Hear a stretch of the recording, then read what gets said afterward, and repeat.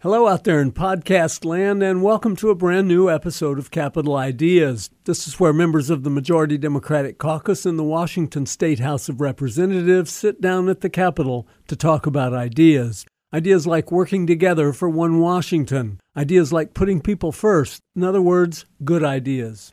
Today we've got a few minutes with freshman Representative Lisa Callan. Lisa lives in Issaquah and works for her friends and neighbors in Washington's 5th Legislative District. It's a good-sized portion of King County that includes Issaquah, Snoqualmie, Black Diamond, Carnation, North Bend, Maple Valley, and part of Renton. If you've ever hiked on Tiger Mountain or skied at Alpental, you've spent time in the 5th District. Lisa's a computer whiz and a former Boeing engineer, and before joining the legislature, she served on the Issaquah School Board. We talked on April 4th, 2019, and here's what each of us said. Welcome to Capital Ideas, Representative Lisa Callan. I really appreciate your coming by today. Thank you, Dan. I really appreciate being here. You're a freshman. It's now week 12, I think, of the legislative session. But in any case, you've definitely been here for a little while now. You've seen much of what there is to see in a long session. And I'm just wondering, what is your first impression about your first legislative session? Well, certainly it's exciting to be here every day when you come in. You realize the amount of energy and effort and brain power everybody's putting forward, trying to really do what's right for every resident in Washington State. And getting to be a part of that is just, it's one of those things that I'm reminded every day and humbled by that opportunity to do. And as each day unfolds in the session, as we're here and you're seeing the process unfold, and you know that it's great to have an opportunity to be sure you're bringing all the stakeholders, all of the folks that I'm representing in the 5th Legislative District, making sure the voices are heard and making sure we're doing the best we can for each resident. I'm always interested in how a first-year legislator perceives what they're getting into versus what they've gotten into. Yeah. And I'm wondering, how does the reality match up with what your expectations might have been when you were thinking about it, when you were running for office, when you knew that you were coming? Sure. Well, I come from a school board background, so I had run for an election before, and I have served in a policy capacity before. Certainly at a state level, it's magnified by a multitude. And one of the things that I really do enjoy in policy work and kind of being, you've heard the term policy wonk, I really do enjoy getting into that.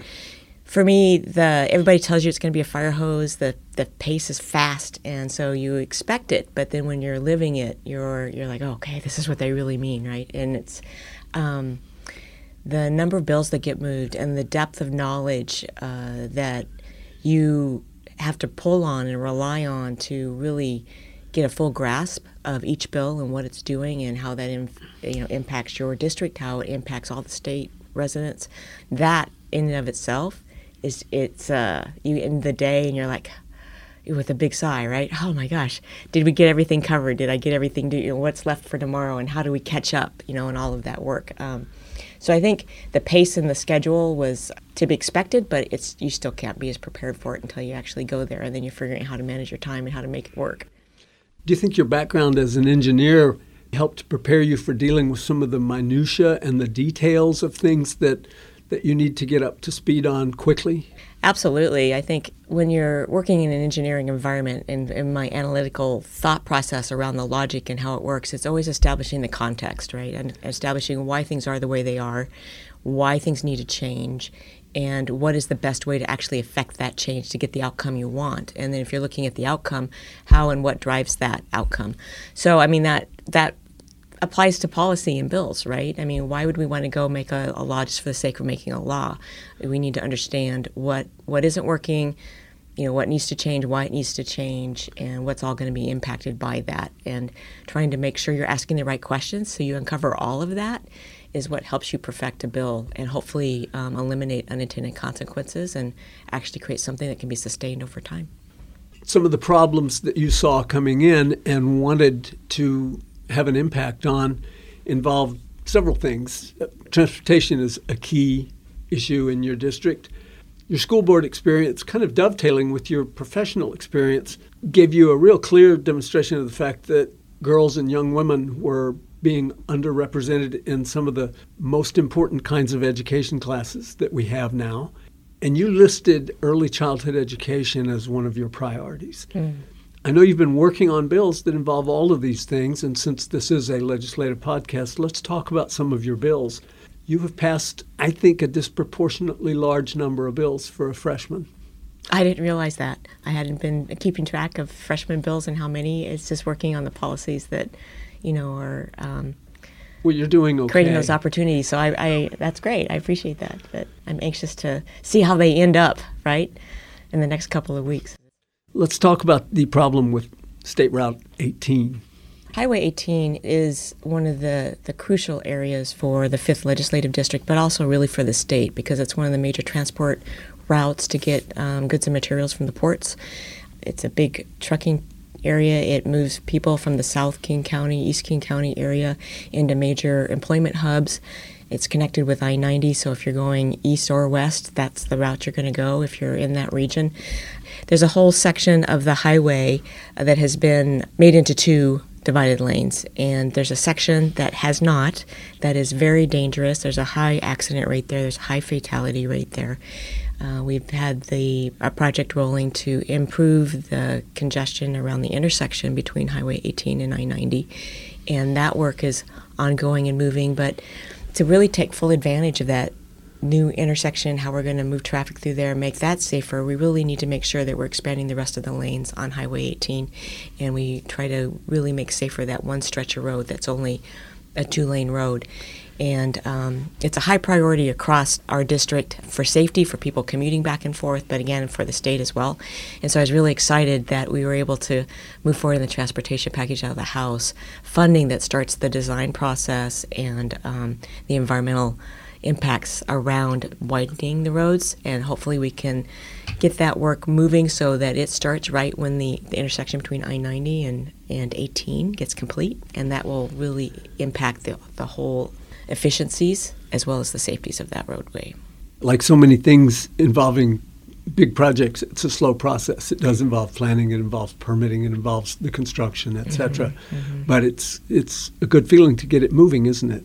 It is, and the timing is really important, right? It's really crucial, because if you really want to take advantage of the dollars that are already being spent on the interchange, then the best way to do that is to try to keep that whole section just rolling and making sure it's really there.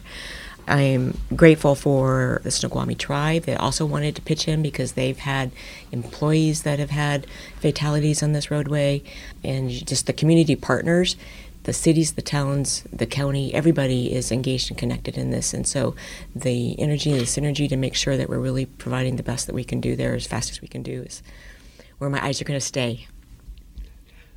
Let's jump over to equity in computer science education, because Sure. this is something that's been in the news for a few years. As you know, not only is there an imbalance, but there's also been a lot of hostility. And you passed a pretty important bill that deals with this. Well, with my engineering background and certainly computer science background, one of the first things that you always start with when you're trying to solve the problem is, what does the data say?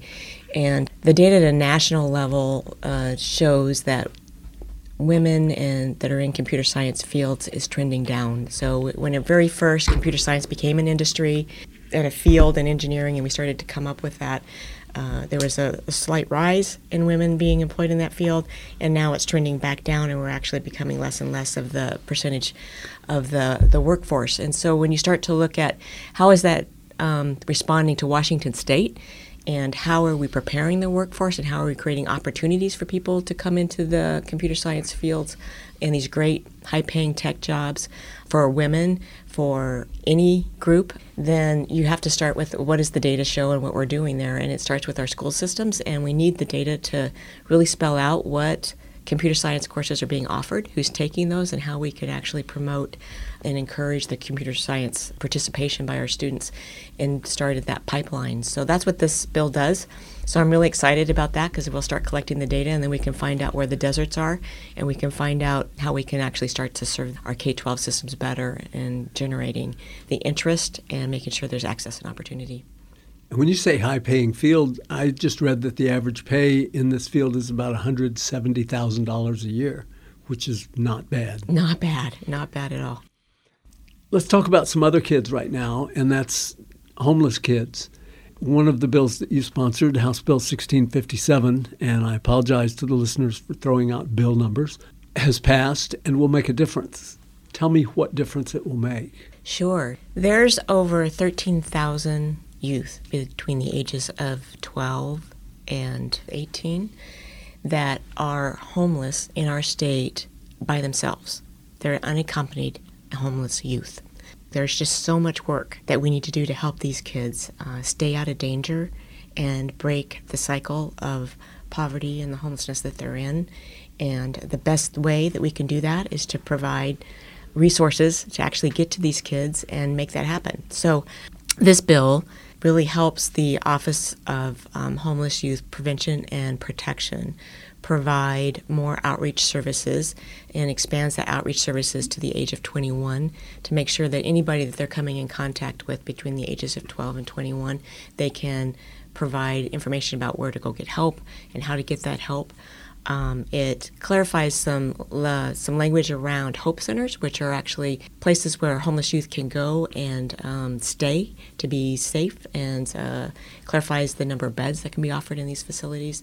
And really another great element to this is it provides youth voice to the Homeless Youth Advisory Council in Boyd. Right now, we don't have a youth voice there, and these are the kids that are being served, so we need to make sure that whatever's happening to these youth and the front line and what they're experiencing is really being heard and being told by those that are making the decisions and where the money goes and how to provide those services. So those are all really great elements. They seem like small changes, but if you're one of those kids that's out there on the street and you're trying to make these decisions every day of how to stay safe, it's going to make a big difference. It's going to affect their lives and their chance to really find the help they need when they need it. Good luck. Thank you. You've also been working on class size, which is something that affects kids and eventually the adults that they become. I'm going to mention another bill number here, which is 2108, and tell me about how that bill is faring. Right now, I think it's over in the Senate Ways and Means, so we're hoping it'll get included in the Senate budget. It is included in the House budget at the moment. So what that does is the goal, it's in the basic education definition, is to try to make sure that we have no more than 17 kids to every one teacher in our kindergarten, first, second, and third grades. A lot of school districts across the state, everybody is trying to get to that ratio and not have more students than that in their classroom. But there's a lot of barriers to making that happen. So this year, the state was going to fund school districts only to those that were actually at the 17-to-1 ratio. So if you had a higher ratio, if you had 25 kids in that classroom instead of 17 because you just didn't have enough buildings, you would only get funded number of teachers that you actually had in the building as opposed to the number of kids that you had in that ratio.